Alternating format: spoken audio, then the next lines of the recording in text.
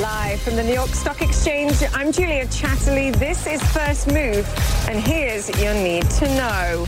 A bad day at the office. Netflix shares drop pre-market as it loses Friends and U.S. subscribers.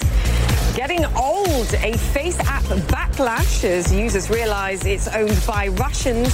And coming up, our exclusive interview with St. Louis Fed President Jim Bullard. It's Thursday. Let's make a move.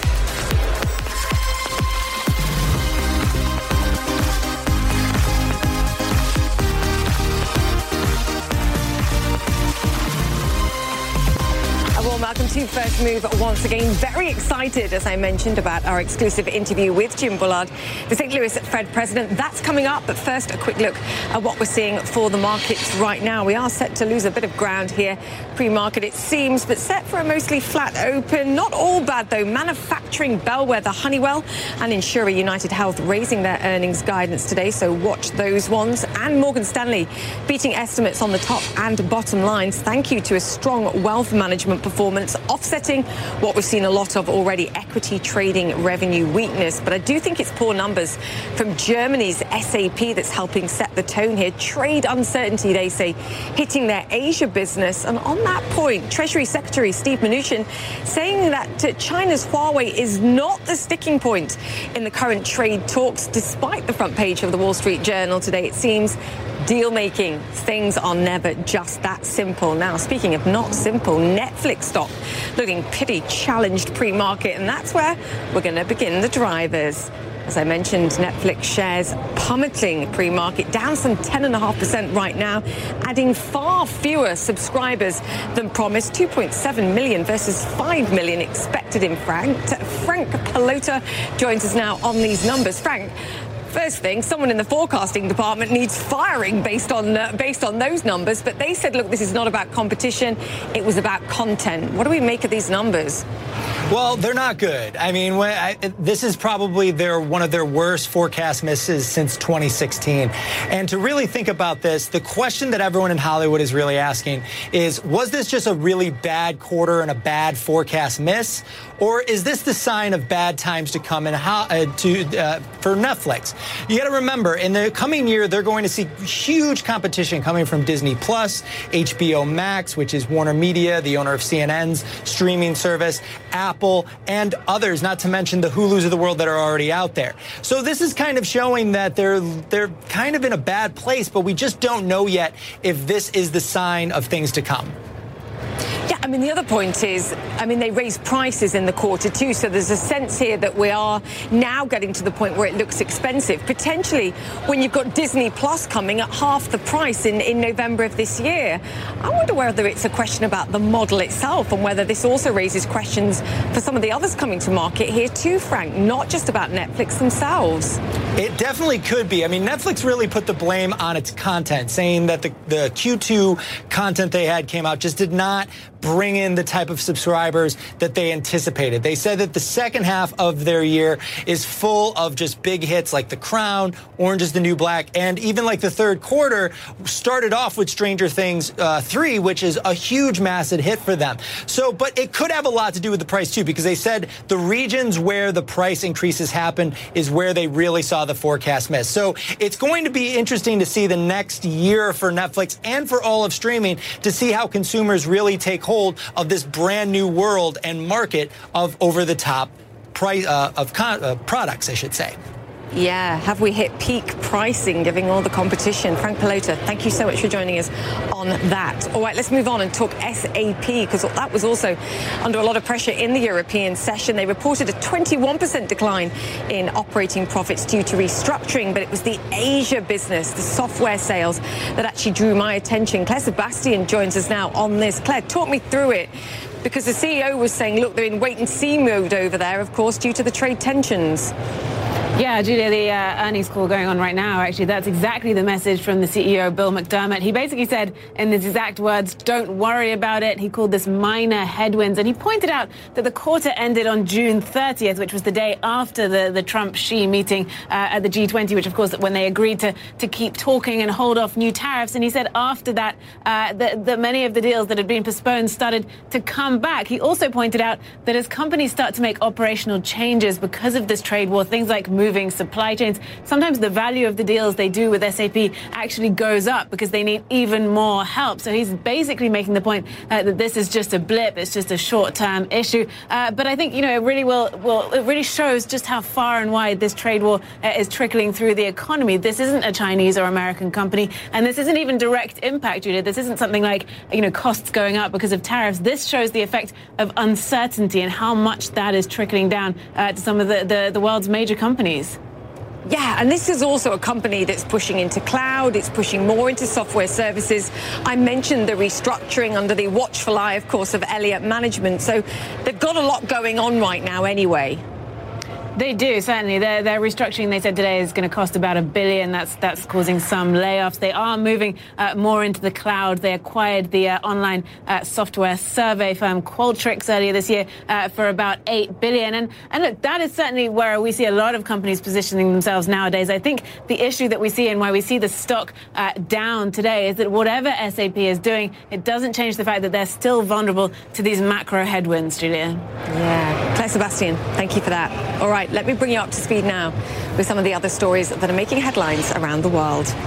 A suspected arson attack on an animation studio in Kyoto, Japan, has killed at least 25 people and injured 36 others. Police say a man poured what appeared to be gasoline around the building and set it on fire. They say the 41-year-old suspect in the attack has been detained and that he was also carrying several knives in a backpack. The World Health Organization is now calling the Ebola outbreak in the Democratic Republic of Congo a public health emergency of international concern. There has been more than 2,500 Ebola cases and 1,600 deaths since the outbreak started last August. Iranian forces have seized a vessel carrying what Iran says was smuggled fuel. That's according to Iranian media, which reported the seizure took place in the Persian Gulf. The reports did not identify the tanker or its owner, but they did say 12 people were aboard. All right, we're going to take a quick break here on First Move, but coming up, as I've mentioned, our exclusive interview with the voting Fed member Jim Bullard. Stay with us. That's coming up.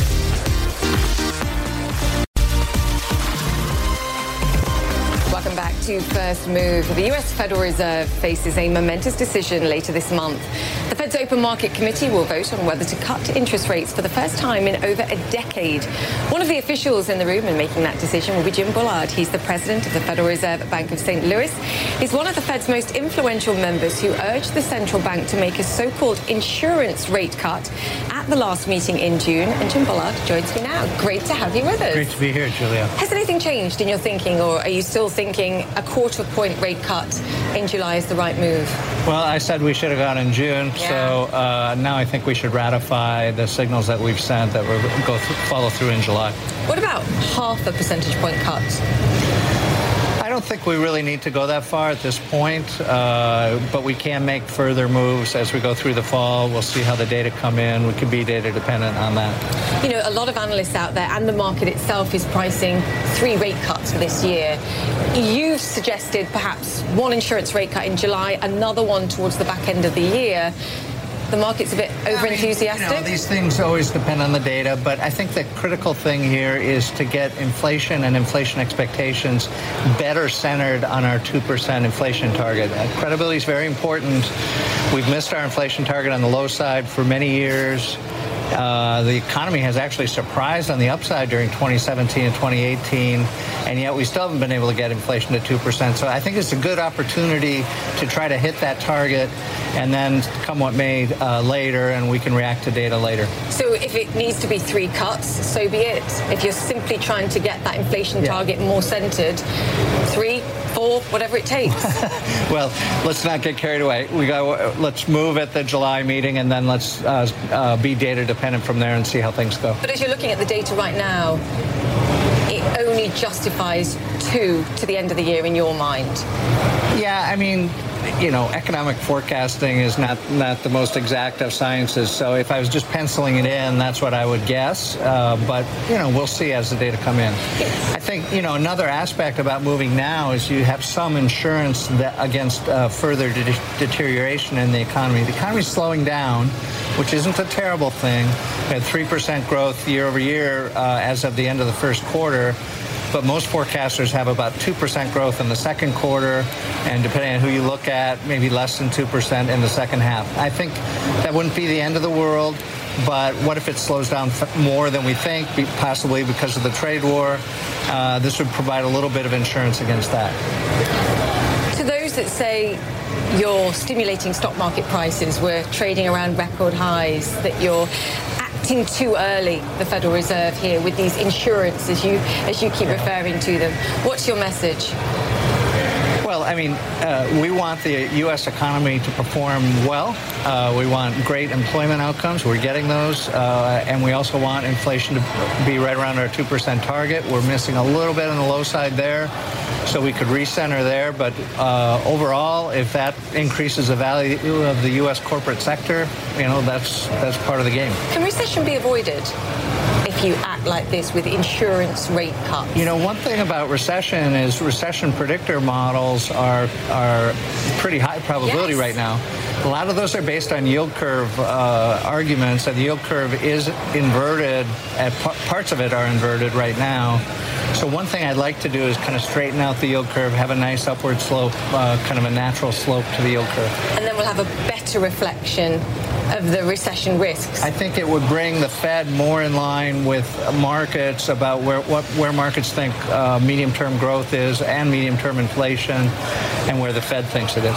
So those that are saying recession risk is high, or at least we could see recession right now in 2020 perhaps, based on yield curve measures. Yeah, it's kind of hard to believe recession risk is really high right now, because look at the job market, look at everything. But the yield curve is saying that. But I think if we make a cut here and maybe a little more later in the year, then we'll get a nice upward sloping yield curve. That's what I think. Jay Powers asked recently, and this is to your point on struggling with that inflation target, whether the Phillips curve relationship is dead, i.e. the connection, the relationship between unemployment and inflation. And he said there's a faint heartbeat. Yeah, if you look at the empirical evidence, it's gotten weaker and weaker. I think that's actually what he said, weaker and weaker over time. And there are good reasons to think that why that has occurred. I think it's basically the inflation targeting era means that central banks have paid a lot more attention to hitting their inflation targets. If they hit the inflation target perfectly, then inflation never moves, even though the real economy is bouncing around. You wouldn't see any relationship. So I think we can't just take the Phillips curve as an iron law that, when unemployment goes down, inflation goes up. You can't treat it that way. It's more subtle than that. Is it subtle enough to say that the relationship is dead, that the Phillips curve is dead here? It's not just about not really feeling the heartbeat here, that the patients died. I think the way to think about it is that the Phillips curve interacts with the policymaker, and if the policymaker offsets the effects coming from the Phillips curve, then you're not going to see any relationship. It doesn't mean that it's not there. It doesn't mean the patient's dead. That's right. Sorry. So this is a deep issue, and it's been discussed in macroeconomics for decades. Yeah, and we'll continue to discuss it. Yeah. We're not writing it off at this stage. Yeah.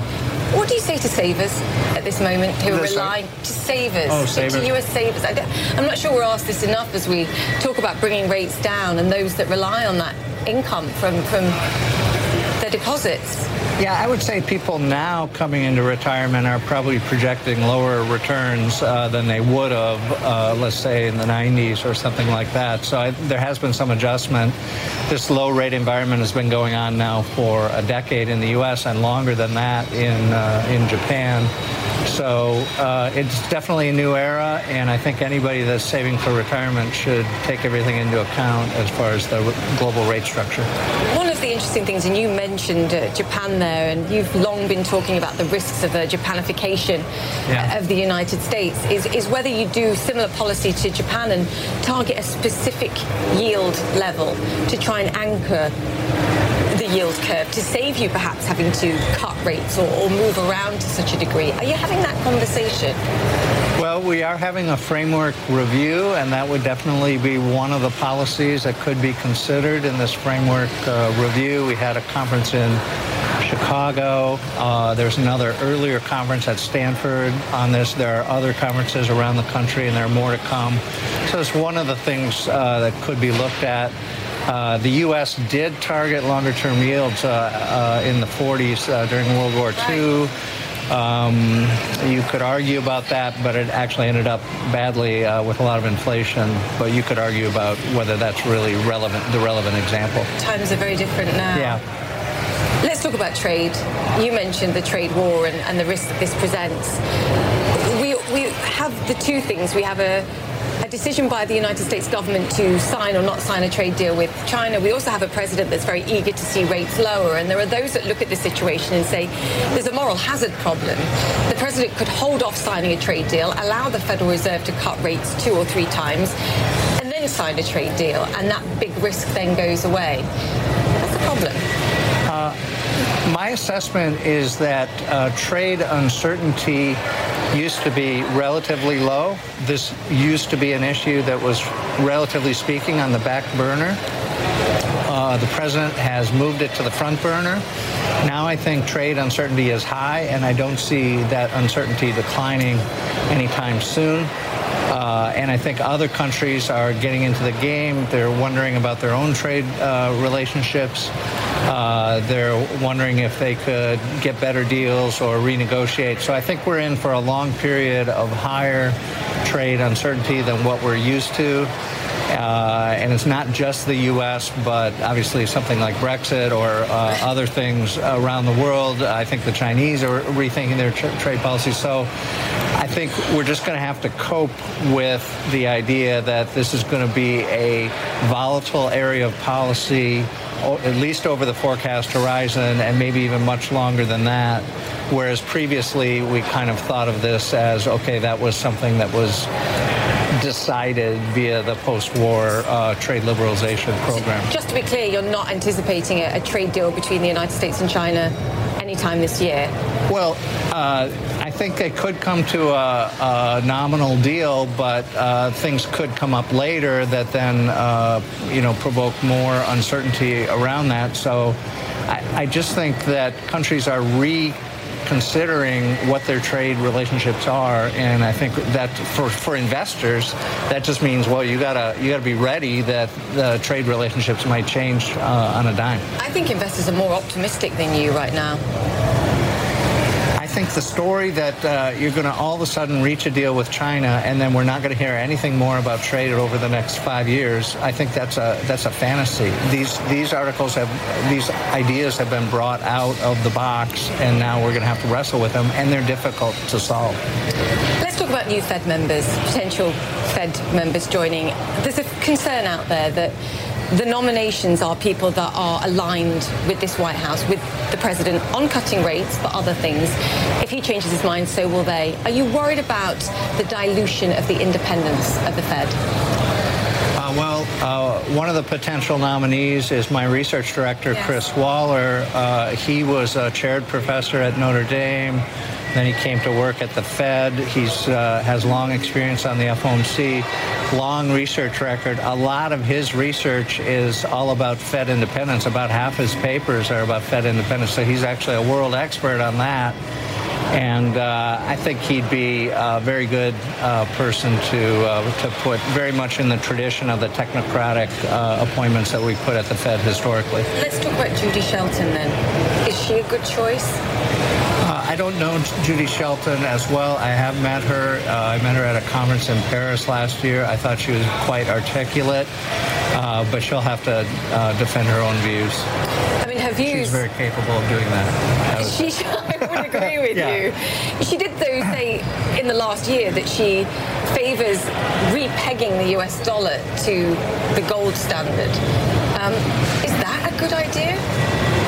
The gold standard, the U.S. did have a gold standard at one time, and then really didn't fully get off gold until Nixon in the early 1970s. So there is a literature that talks about gold and the pluses and minuses. I've said publicly before that I felt inflation targeting was the modern incarnation of the gold standard, because what you're doing is putting some discipline around the future issuance of the currency, and this is stabilizing the inflation outcomes compared to what you would otherwise get, which is exactly what you'd be trying to do under the gold standard. But with gold, you've got mining and, you know, how much gold are you going to find and these kinds of issues. And in some cases, it didn't work out well internationally. Would you agree that it's inconsistent of someone to want to peg the US dollar to gold, but also be wanting to cut rates? You're trying to enforce a level of discipline on the one hand and then trying to push for lower rates on the other.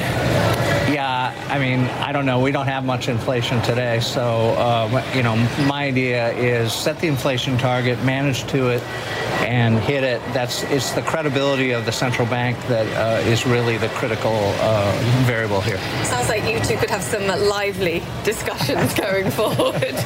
All right, let's talk about the US dollar, because this is something else. I would say this about this whole issue. A lot of this was discussed in the 1970s when inflation was high and variable.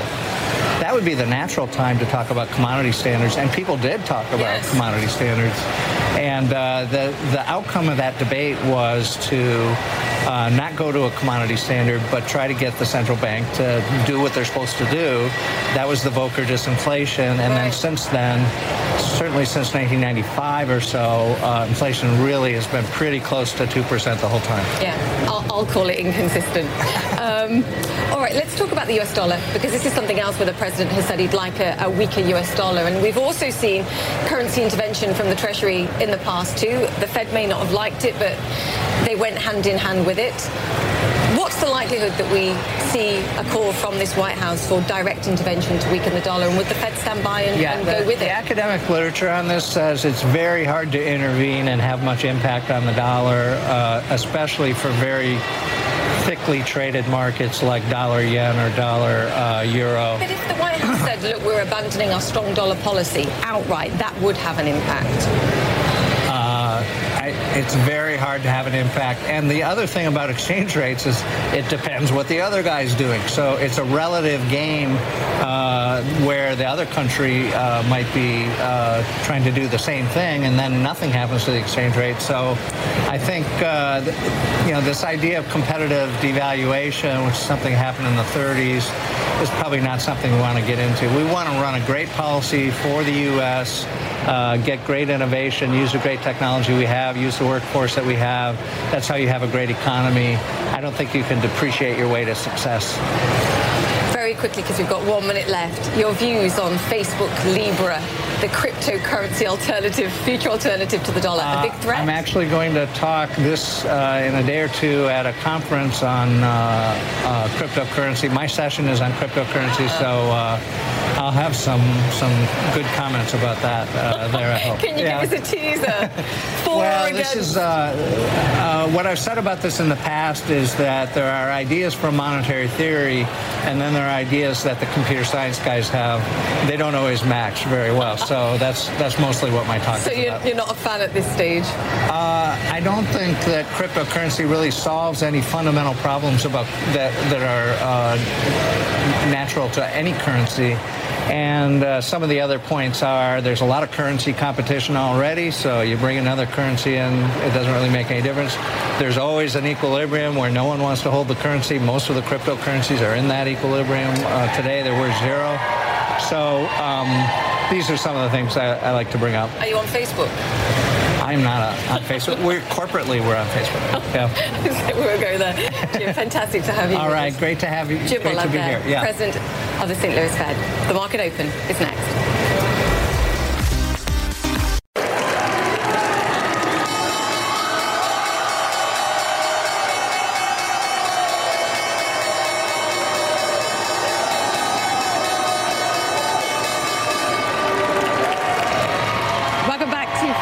Live from the New York Stock Exchange. Wow, the screaming and shouting this morning is pretty loud.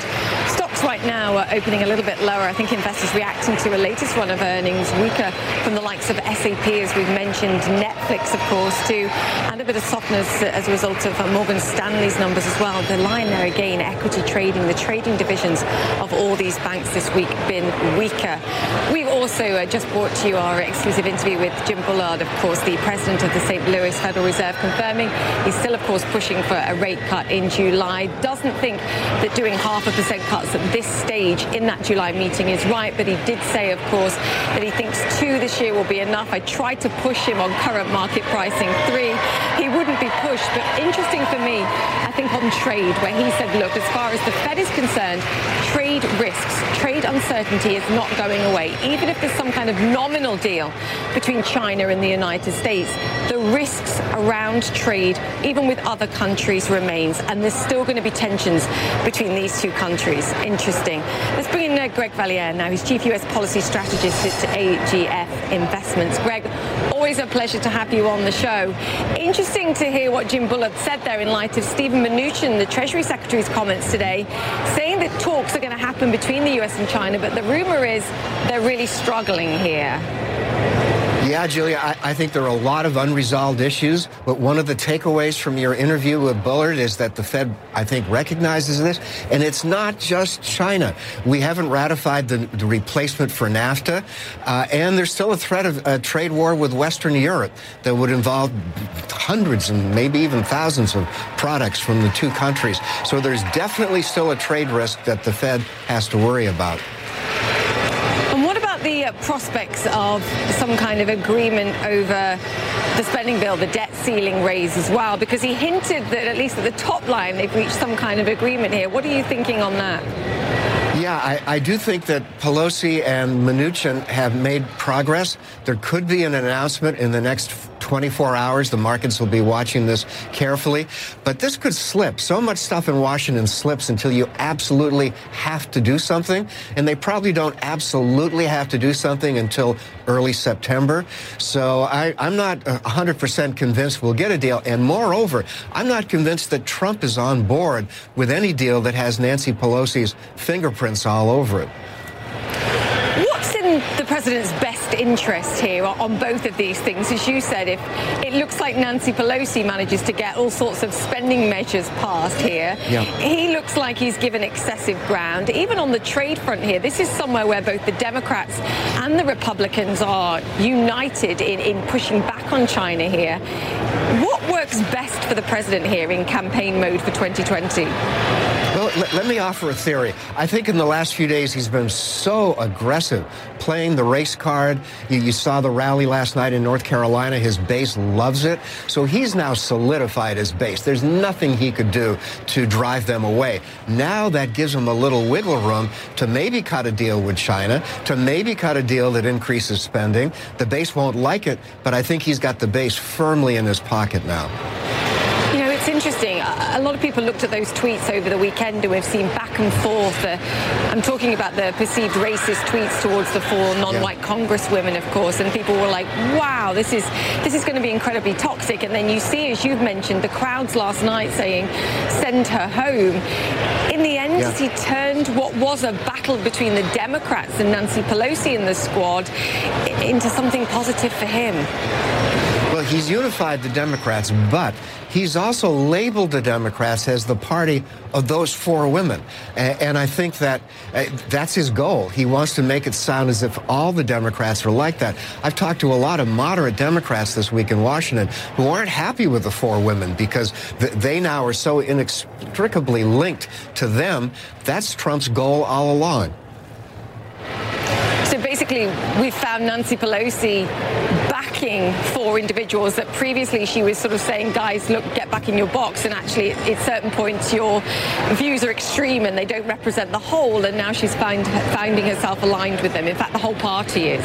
That's part of it. But I tell you, Julia, Trump is going to need Pelosi in the next couple of months on the debt ceiling, on getting a new budget, on lifting spending caps. There are a lot of crucial issues where conservative House Republicans may not go along, and he's going to need votes from her troops. That's going to be fun to watch. You know, it's interesting. You sent out a note this week listing all the things that this government has not managed to achieve. No infrastructure bill, no trade deal, no healthcare bill, no labor reforms. I mean, there was a whole list. And I have to say, at the end of that, I did think, but what have we achieved? And also, where is this Congress aligned? And one of them in particular was on Jay Powell. Everybody thinks that Jay Powell is a good guy and the right person for the job here. Ultimately, what matters for investors here? And can the Federal Reserve remain independent, follow through on policy, and can that also play to Trump's policies and his campaign in 2022? It's a huge wild card. Obviously, Jim Bullard was not going to talk explicitly about fears at the Fed concerning Powell and Trump, but I have talked to people at the Fed who worry that Trump may try to not fire Powell, but demote him from chairman to a mere governor.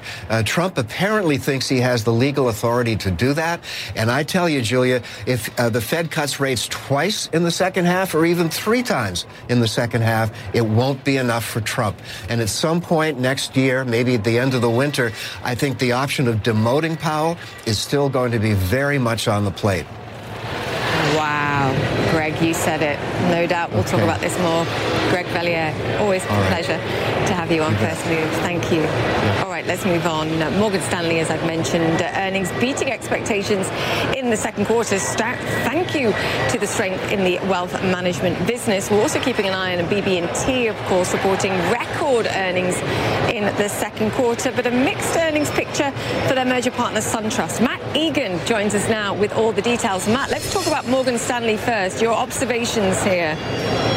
So, Julia, what I think is really interesting is that Goldman Sachs and Morgan Stanley are really moving in opposite direction when it comes to trading, at least in the second quarter. You know, Goldman had reported earlier this week an increase in equity trading revenue, which really bucked the broader trend that we've seen. And my eyebrows were raised when Goldman said that it may have picked up some market share. And now it looks like perhaps Morgan Stanley lost some ground to its arch rival, because Morgan reported a 14% decline in equity trading revenue. That is among the worst that we've seen from any of the big banks, surpassing even what we saw from Bank of America yesterday. And, the company blamed lower balances from clients. Now, fixed income trading revenue was down even more. It was off by 18%. They blamed shrinking rates, lower volatility, lower structured financial products. And, during the conference call, CEO James Gorman, he talked about how, the second quarter was met with a mixed market backdrop. He said the quarter began on a strong footing, but macroeconomic and political uncertainties affected sentiment. Now, clearly, trading business is under pressure. We're talking about low volatility, the rise of active trading. The bright spot for Morgan Stanley, as you mentioned, though, was wealth management. It unexpectedly grew revenue during the quarter. It posted record pre-tax income, and a lot of that obviously has to do with the stock market boom.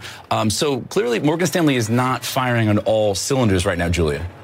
Yeah, it's such a great, interesting point about the divergence in approach and performance here for particularly for Goldman Sachs and Morgan Stanley here. I tell you what, my takeaway, and we've talked about this, is the strength in the U.S. consumer. You want to be facing the U.S. consumer as a bank in the United States at this moment, and it seems like it's the same story for BB&T, because again, loan growth here was a real strong point. Absolutely. So BB&T and SunTrust both reported some solid numbers. Now, these are, of course, the regional banks. They're joining forces in a new mega regional bank that will be called Truist. I like to joke that is the banking industry's answer to Trunk as far as naming goes. But what another interesting point, despite this, on top of the fact that these regional banks are enjoying strong loan growth and deposit growth, they are under pressure from the Federal Reserve and interest rates, though, because both of these regional banks this morning reported declines in net interest margins, both from the first quarter and also year over year. And, as your interview earlier this morning suggested, that this is going to continue to be a problem for banks as the Federal Reserve appears to be moving close to lowering interest rates, Julia. Absolutely. Matt Egan, thank you so much for that update there. All right, so we're going to take a quick break here on First Move, get my words out. But coming up, plenty of stranger things here. In fact, Netflix earnings were a bit of a horror show, I think, for investors. All the details and some analysis next.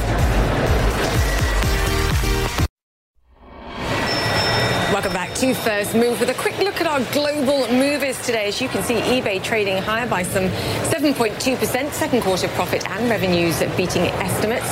The company attracted more customers by making its platform easier to use. We saw net income falling to $400 million down, though, from $600 million last year. IBM higher by some 2.3%, income beating estimates, and the company maintaining its full-year outlook. IBM's cloud division also jumped 5% on more than $5 billion worth of revenues. However, the overall revenue fell for the fourth quarter in a row. What about Netflix, though? Down 10% right now. The online streaming giant posting a rare miss in subscriber growth. It added just 2.7 million new subscribers in the second quarter, about half of the 5 million analysts expected. Netflix also lost some 120,000 U.S. subscribers. It expected to gain 350,000. The company says it's expecting to have a strong third quarter. Daniel Ives is managing director at investment firm Wedbush Securities. Always a pleasure, Dan. Great to be here. What about Netflix? I said earlier on the show, sack the forecasting department. I mean, that was a huge miss. Yeah, this was a gut punch for the Bulls. I mean, if you look at it, that subscriber miss, that's one of the worst you've seen in a few years. And it's also as you feel like the walls are caving in a bit with Disney and Iger, as well as Apple and Cook, starting to focus on streaming. So I think right now it becomes a prove me story going the second half. And this is a silver bullet, at least for against the Bulls. I mean, to your point, and actually Netflix said this, they said, look, this was not about competition. This was just about not having the right content mix in the quarter. But we know they've also been increasing prices. And in a near zero inflation world, a 20% price rise feels like a lot at this moment. And perhaps, you know, subscribers are telling you that. Yeah, and I think that's really been the balancing act. And they might have sort of, right now, it's a bit of a risk in terms of where they price this. And I think you're seeing consumers, especially in the U.S., you know, a bit of a backlash there, especially when Disney and others are going to undercut them, including Apple, from a pricing perspective. For the first time in many, many years, they have a target on their back, and it seems like it's working. I mean, Disney's going to come in November and is at half the price that they're charging right now. But my question here is this a warning shot for all of these guys? Are we at a point where we're starting to see some degree of saturation for streaming? I mean, how many of these different subscriptions ultimately are you going to take on here? Yeah, there's a lot of kids in the sandbox right now in terms of overall streaming. And I think you're starting to see a lot of consumers, remember, on average paying for 2, potentially 3. And I think now you're seeing a tipping point. And I think going into next year, you'll see some of the weaker hands sort of, you know, play out. You could see consolidation, but it comes down to, for the first time, Netflix really has some competition and is facing some headwinds. Now, I can't get you on without talking big tech in general and what we saw in front of Congress this week, whether it was tackling Amazon on its sort of dual role of host to sellers, but also a seller itself, but also Facebook, of course. So where do you want to go first? Look, I think there was a lot of grandstanding, which we expected. Of Facebook, you don't expect too many candlelight dinners between Zuckerberg and some Congress men, women, and I think that's the issue right now. You know, that's a glass half empty view of Facebook for good reason. And you look at Libra, you know, they are on the offensive instead of the defensive. You expected that. Now the question is, what are the hurdles to ultimately get Libra to a green light situation? Amazon, in our opinion, this is the first step to a broader antitrust view of them. We continue to think bark's worse than a bite, but right now the street's taking more of a focus of this issue, especially going to the 2020 elections. Let's talk about Facebook again, though, because you mentioned Libra, and that's the cryptocurrency, and we've focused entirely on that this week. What about Calibra, which is the payment system that they're talking about developing attached to Facebook? For me, that could be incredibly powerful, and actually the crypto part of it is a bit of a distraction. Well, you're right. I think crypto's getting a lot of the focus, but when you look at Calibra from a monetization engine, that really could be a successful initiative with not as much regulatory issues. It's about how do you monetize those few billion users. They might have figured out the formula. Yeah, advertisers, you can click through potentially as you're on Facebook and buy something from there. That That's got huge money potential. Very quickly, Microsoft, after the bell today, what are we thinking on this one? I mean, look, Nadella continues as the golden touch in cloud. It's a two-horse race, them and Amazon. We think Microsoft is gaining net share in cloud. Expect another strong quarter, and that's why you're seeing more and more of a re-rating in the stock, especially as more investors are trying to play the cloud theme. Got to ask you about Tesla, because that's coming up next week while I have you. We were talking earlier this week about the shifts in pricing, the juggling of pricing, and it happens so often. What are your thoughts on this one? They're trying everything. They're trying everything to stimulate demand. 2Q, obviously, a step in the right direction. The issue continues to be second half numbers. We think they're going to have to rip the Band-Aid off and lower their guidance for the year again. And then it comes down to how can they do this profitably? That's going to be the focus of the street in terms of profitability in 3Q and 4Q. That's where right now Musk and Tesla need to prove to investors. Yeah, watch this space, Dan. We'll get you back next week to talk about it. Dan Ives of Wedbush Securities. Thank you. Always great to get you on. All right, coming up on the show, fun app or Russian hack?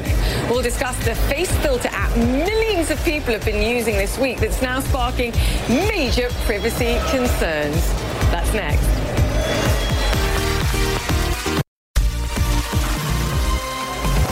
Welcome back to First Move with a look at today's boardroom brief. Shares of U.S. chipmaker Qualcomm are under pressure. The EU fined it more than $270 million for, quote, predatory pricing. The Competition Commissioner says the company sold below cost to force its competitor Icera out of the market. The British fashion retailer ASOS issued a profit warning on Thursday. Shares are down, as you can see, some 16.5% late London trading. The company says they are working on fixing operational issues in warehouses, which increased costs and hit sales. This is ASOS's third profit warning in 8 months. Cybersecurity experts are raising the red flag on the smartphone app that went viral this week called Face App.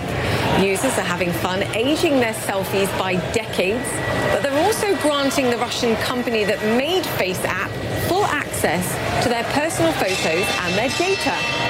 U.S. Senator Chuck Schumer is now calling for an FBI investigation into the app, citing national security concerns. Hadas Gold joins us now on this story. Hadas, I shouldn't laugh, but I am. The number of texts I got from people this week saying, you have to try this, it's brilliant, and then got sheepish follow-up texts going, actually, don't bother, look at the details of this. Just explain what happened. Right, Julia, it's very enticing, using one of these fun apps to see what you might look like 20, 30, 40 years from now. And as you showed on screen, there's a lot of celebrities and a lot of our friends and families are likely having some fun with this. But then people started digging into what this company is. Now, the company behind the Face App group is actually based in Russia. So that already set up some red flags for people. But I do have to say, more so than where they're based or who they might share that information with, I think what's more important is if people look into the licensing and what you're allowing this app to do with the photos that you upload. And what they say is that they allow that they can do whatever they want with the photo that you upload, irrevocable, not exclusive, royalty-free, worldwide, transferable, sub-licensable license. Pretty much that means they own the photo. If they want to do whatever they want to do with it, they can do it for commercial purposes, and you won't get any money out of it. So that's why I'm sort of surprised to see a lot of celebrities whose whole business is often their image getting so involved with this app. Now, the app has come out against some of these concerns, especially around the concerns about that they're in Russia, saying that, listen, our data is not being shared with any sort of Russian authorities. But obviously in today's day and age, people are very concerned about their data going into some company that's based out of Russia. And they're also, the company is trying to push back on this idea that they have access to your entire photo roll. They say that is not the case. But I should also, again, emphasize to note that the biggest thing people actually should be thinking about is the licensing and what they're allowing this app to do with the photo that they are uploading. But obviously, this is getting a lot of attention also from politicians. You noted Senator Chuck Schumer, and also the Democratic National Committee has warned its employees and its members not to upload the app. Julia? Yeah, I looked at it. I mean, it's not just about the photos either. It gives you access to Siri, to search. It gives you access to refreshing in the background. So even if you're not using it effectively, it's using you. I mean, big picture here, it proves actually we've learned nothing since Cambridge Analytica. We're still taking risks, huge risks, in fact, with our privacy and with our data. Yeah, because people want to use these apps. You ask people, do you trust Facebook with your data? And people will say maybe no. But are you still going to stop using Facebook? No, because people want to use these. These are fun. They're obviously, we're seeing how much attention this app is getting. But there's a lot of privacy and legal issues behind the scenes that people just aren't very educated about, that they need to understand what's happening. And actually, some of the conversation is now turning to the app stores, to the Apple App Store, to the Google Play Store, and asking, are you vetting these apps in a well enough category to allow them onto your platform, and to even in some cases promote them as an editor's pick? Yeah. I have to say my favourite was a picture of Boris Johnson 1 week after he enters number 10 Downing Street and faces the Brexit conundrum. That did make me laugh. Naughty. Yeah, you can't deny it's fun. Hannah's Gold. Thank you so much for that. All right, let's take a look at what we're seeing for the markets this morning here in the United States. We are a little bit softer here.